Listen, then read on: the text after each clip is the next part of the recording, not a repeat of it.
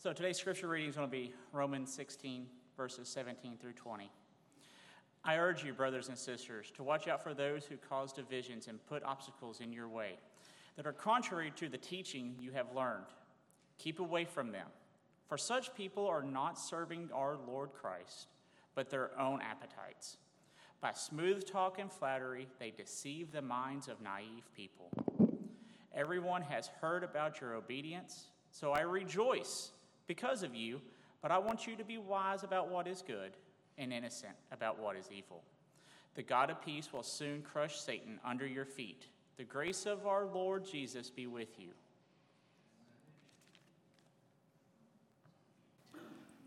We are concluding. I appreciate Jay's reading from Paul's closing in chapter 16. He has a couple of closings in 15 and 16. But in that closing, he makes that appeal. Don't listen to people that are going to lead you astray, that preach contrary to the gospel. And it is my prayer that last spring and this fall, I have preached with integrity, not only Paul's message written in the book of Romans, but Christ's message, the Holy Spirit's message for our hearts. And I appreciate you coming along on that journey with us. It begins with that idea that I'm not ashamed of the gospel, for it is the power for all to salvation. Amen?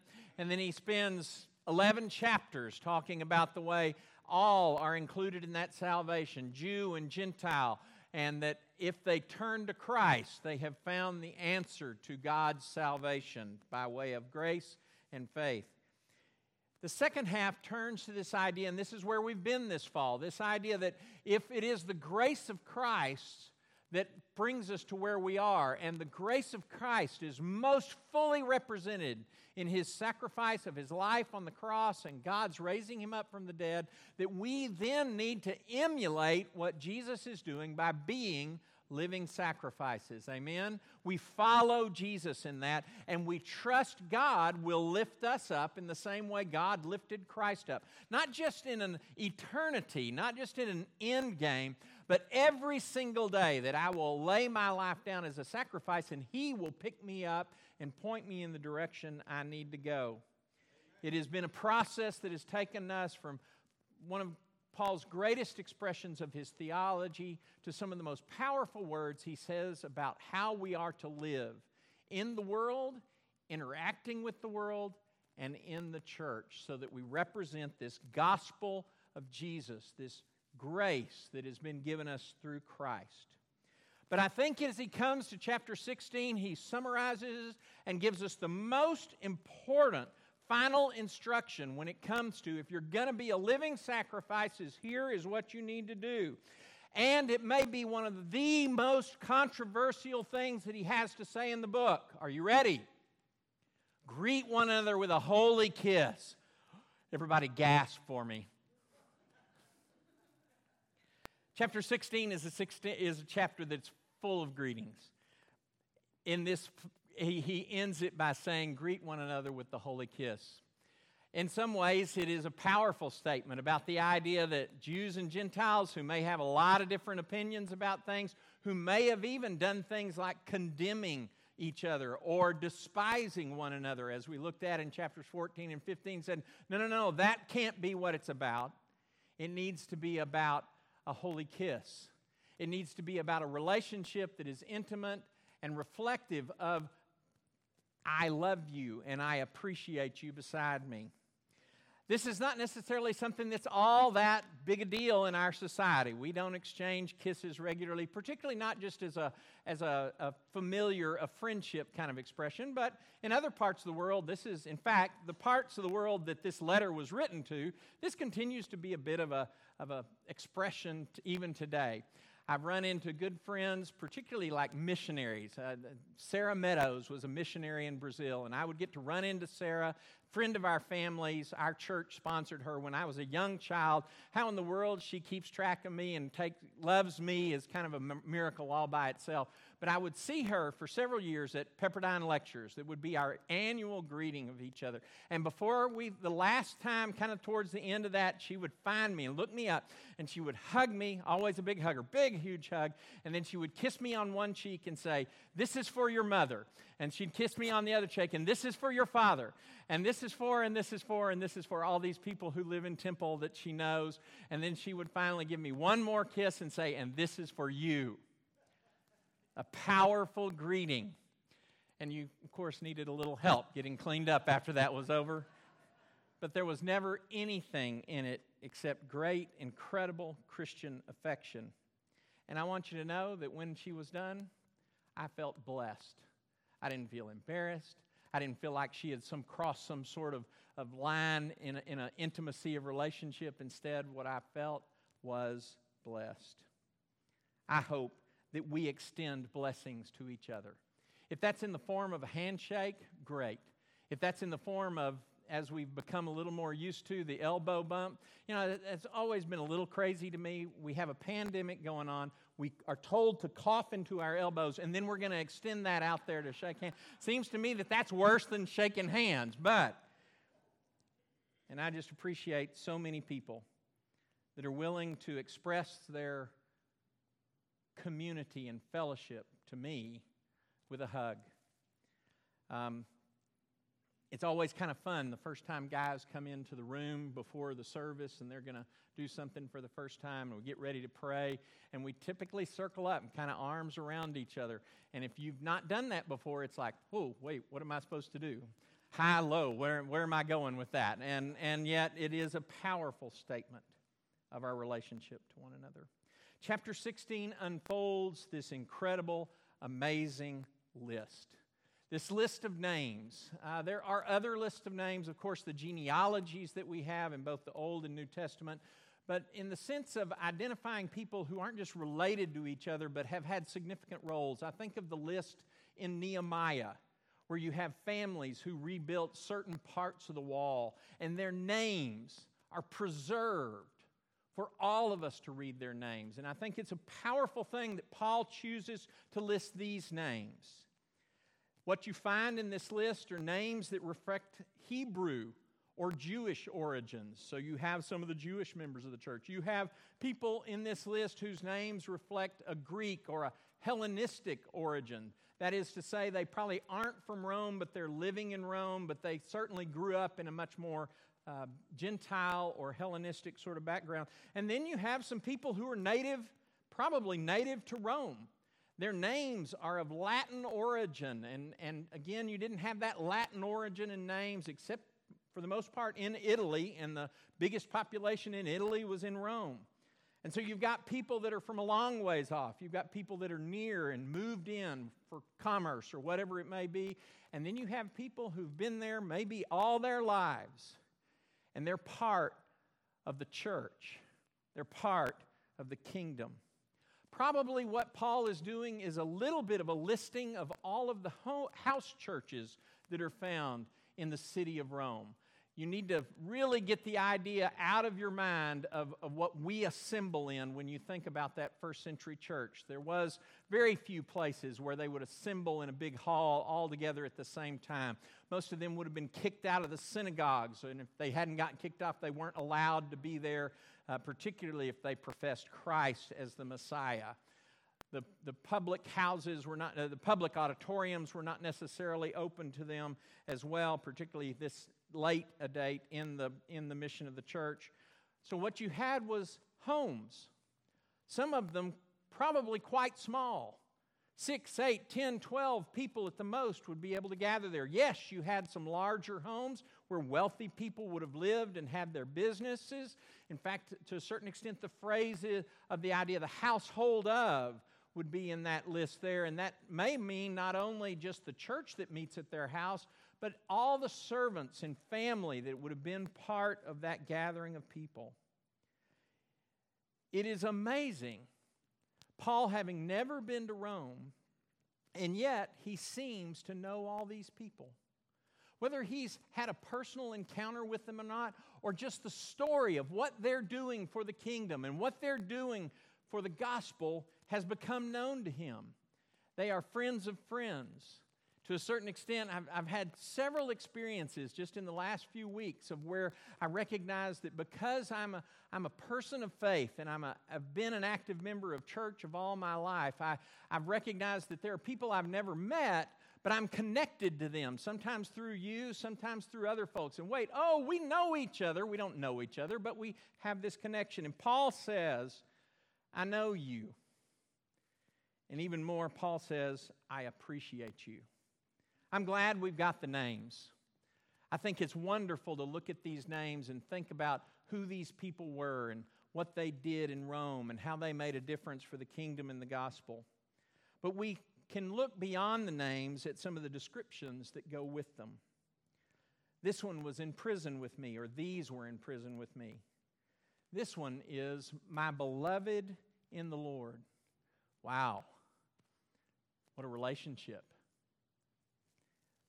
One who is approved in Christ. It's a really interesting phrase because in reality, everyone who is filled with the Spirit and has been baptized and is part of Christ is approved by Christ. There's something a little more going on here, and Paul doesn't maybe give us as good a hint to it as James does. When James uses this word, it's the idea, don't be afraid of temptation because temptation is what tests your faith and makes your faith stronger.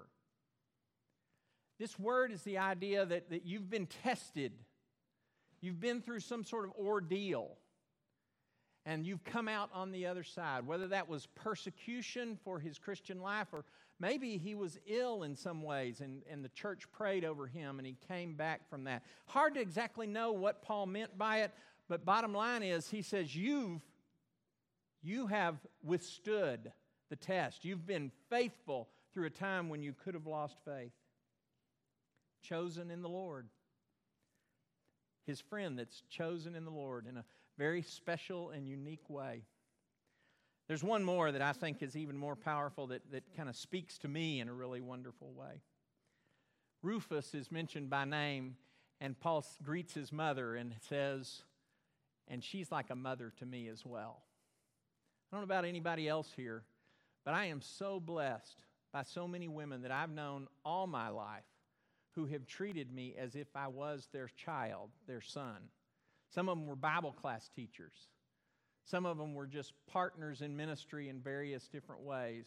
Some of them are just people who love and pray for me and care for me and speak affirming words. Betty Stark didn't let a Sunday go by that she didn't say how much she appreciated me. There was a very special way in which, again, as we get older and our mothers, we don't get to be with our mothers all the time. Some of you have all your family here. Congratulations. Paula, you're extra blessed in that way. And your children and grandchildren are extra blessed in that way. I'm not. And it is wonderful to have those women who speak motherly nurture care to you. But in fact, the list is much more focused on the idea of working in the kingdom.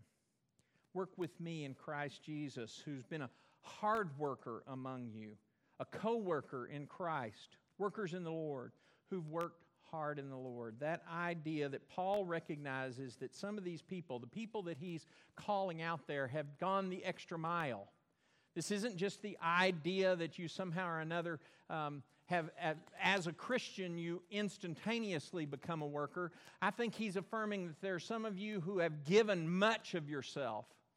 You have made it your job to be engaged in what can benefit the kingdom and the gospel, and particularly the people that meet in your home with you. You have been a servant to them in a very special sort of way. And I have to ask, there are lists with your names on them. We have multiples of them. You have one on your phone that has everybody's name in this church, and your name is on that list. We all want to point towards that idea of we're on the list of the Lamb's Book of Life. Amen? But I want to ask you, if somebody's describing you, would they say, here's a worker. Here's somebody who works hard, works hard in the kingdom? Do you have something that you call your work for God? Do you have something that you call your work for Christ?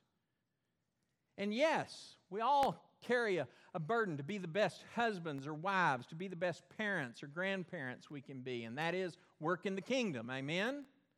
Some of you have very special kinds of things, whether you have a child that bears a little more load than maybe other children, and that is a very powerful thing, and it points to the kingdom.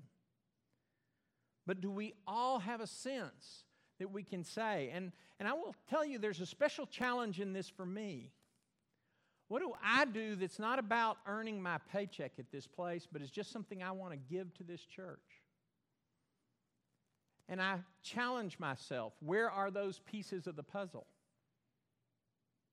I challenge you, where is your ministry? And if you don't have an answer to that question, you need to find one. Because God has called us to be a body together, and if we have parts of the body that aren't functioning, then we're less. And we need you. And the kingdom needs you. Amen. And I want to point you towards our website that has our ministries and our ministry leaders. I want to point you towards our elders who can be people who can kind of help you find your way in that. But I want to encourage you. Don't let the question of what my work for the kingdom is go unanswered. It doesn't have to be inside these walls, amen? It doesn't even have to be something that says the Christian this on top of it, but you need to see it as your heart for ministry. And what's so amazing is how many of you have so many things that are about your heart for ministry, and I'm really thankful for that. Bottom line, Paul never sees his work in the kingdom as solo work. I think he's following Jesus in that. Some of the first things that Jesus did was call disciples to follow him because he knew that they were going to live beyond him and they were going to carry things forward. Paul never wants to work alone in the kingdom. And he recognizes these people that some of whom he's never met. Priscilla and Aquila are not in that list. He's worked with them before. They're now in Rome. He was with them in Corinth. He sent them to Rome, or they went back to Rome. But bottom line is, he sees all of these people as people that he's locked arms with to do the good work of the kingdom, to spread the gospel. And we need to be following in that example. But Paul doesn't start this list with a greeting. He starts this list with a word of commendation. He says, I commend to you our sister Phoebe, a deacon in the church in Cenchrea. I ask you to receive her in the Lord in a way worthy of his people, and to give her any help she may need from you, for she has been the benefactor of many people, including me. Phoebe, the benefactor. This is a big word in the New Testament times. These are the kind of people who lived in a community who said, I'm going to take some of the local projects on myself. If a new waterway needed to be built in a city, it wasn't so much about taxes being collected as the recognition that there are people whose businesses have succeeded because they live among us and are in this place, and they are to be benefactors. They're to contribute things to the work that's going on. Paul had many benefactors, people who helped him in his ministry, who gave financial assistance, maybe found some housing for him, different things that he did. Yes, there were times that he worked as a tent maker, but in reality, more of the time, he depended on the benevolence of various people, and particularly, Phoebe is pointed out here as someone who has been one of his benefactors. It is a formal word that has a bigger meaning than just the way we talk about it.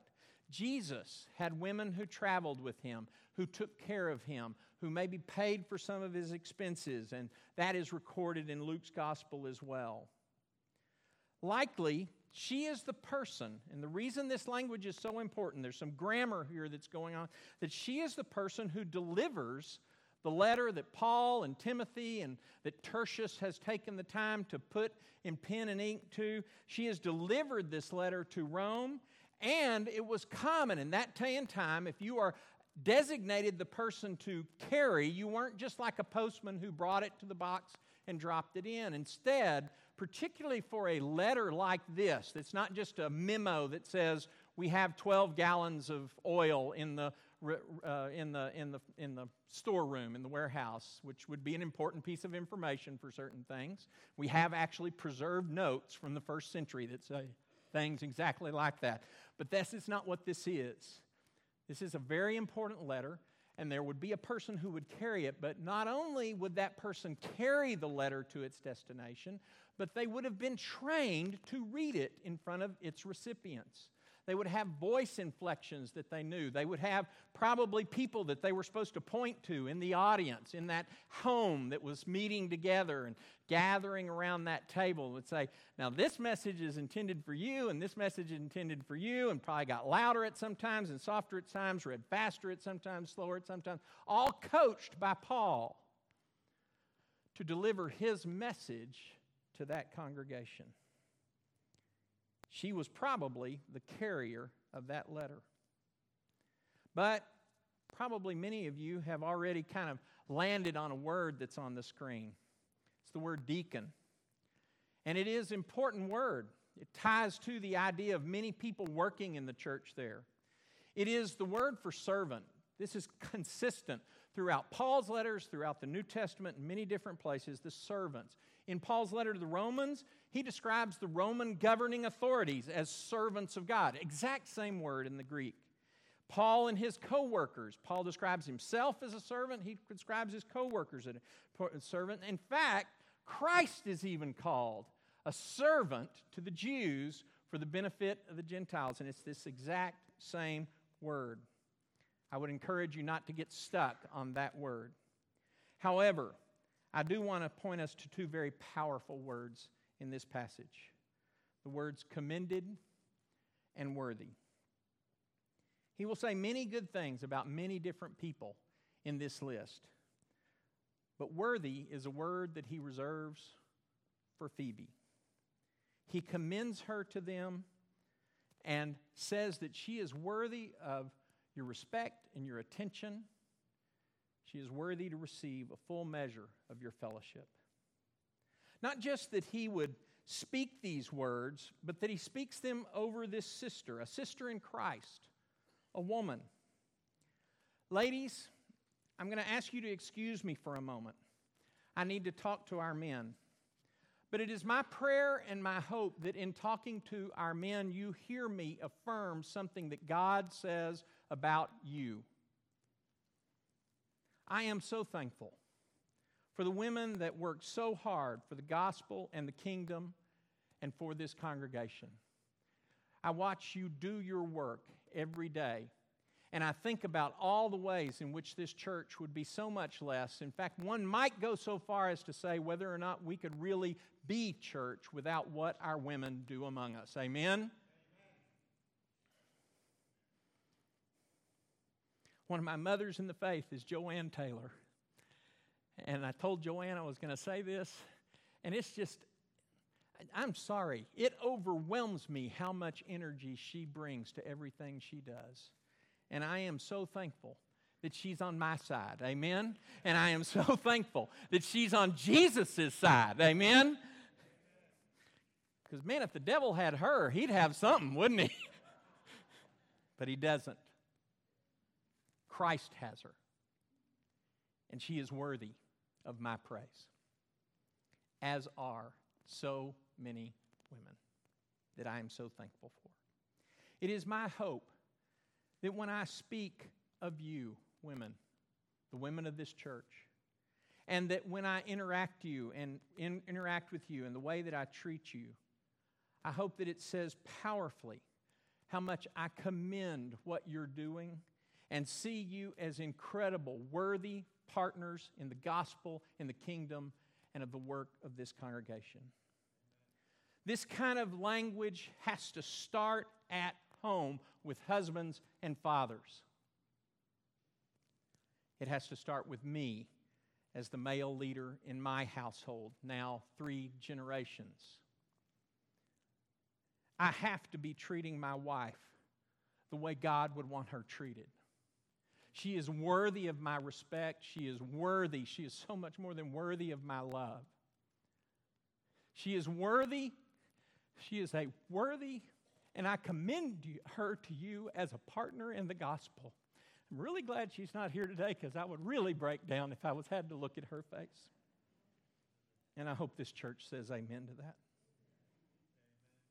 As fathers, the way we talk to our wives impacts not just our sons, but our daughters.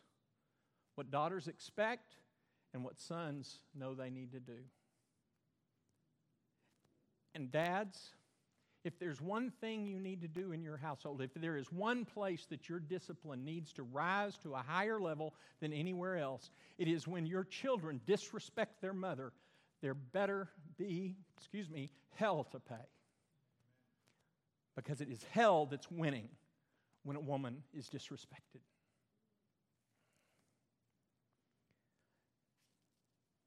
This idea continues in our attitudes toward the women we encounter in the workplace and in our community.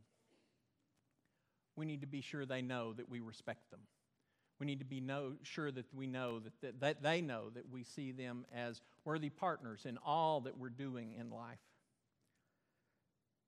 But shame on us if the workplace would be the place that leads our way in commending the worth and value of women as co-workers. Because it must be essential in our interactions in fellowship and ministry in our congregation.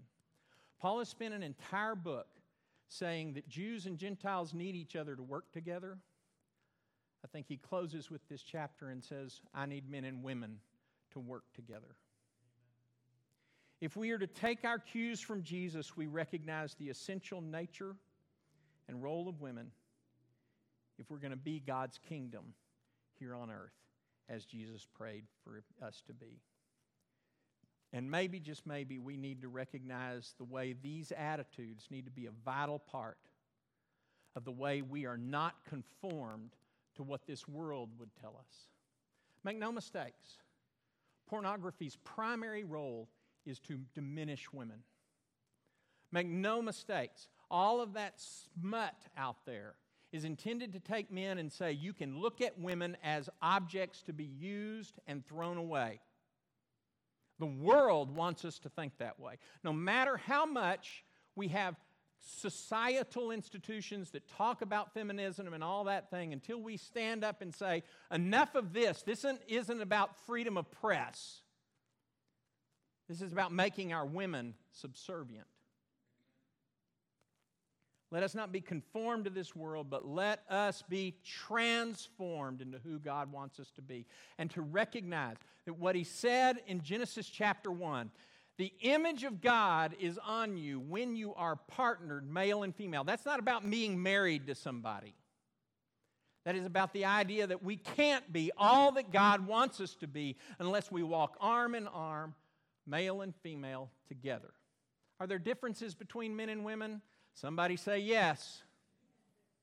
The Bible says yes. Are they to be commended? Are they worthy to be co-partners in the gospel? The answer is yes. I want to finish out the series and this sermon with some of Paul's words of blessing. Words that he saves for the end to say, I want you to know God. I want you to know Jesus. I want you to know that he's on your side. By the way, he's on your side whether you're a woman or a man. He's still on your side. These words will be the majority of our invitation today. I pray that God, the source of hope, will fill you completely with joy and peace because you trust in him. Then you will overflow with confident hope through the power of the Holy Spirit. Skipping down. May God, who gives us his peace, be with you all. And then skipping down into 16, the God of peace will soon. Hear that word peace over and over? Peace between God and man. Peace among Jew, Gentile, Roman, male, female, slave and free. Peace. The God of peace will soon crush Satan under your feet. What a victorious word. Amen? May the grace of our Lord Jesus be with you. And then these words. All glory to God, who is able to make you strong, just as the good news I proclaim about Jesus says. All glory to the only wise God, through Jesus Christ, forever. And we all say, amen. Do you need a little more Jesus to make you more of what God wants you to be? And the answer is, for all of us, yes. I don't need just a little more Jesus. I need all the Jesus that I can get. I know that I need Him. I hope that through this series of lessons, you recognize your need for Him. As we sing this song, if there's any way in which we could answer that question, I need more Jesus, and give some legs to that and help you along that road, you're welcome to come forward. But you know, even more, I'd just like you to call and say, Alan, I'd like to talk. Or call one of our elders and say, I want to talk about how I can have a little more Jesus in my life. If you're with us online, we always offer the text 979-217-3300. Start that conversation.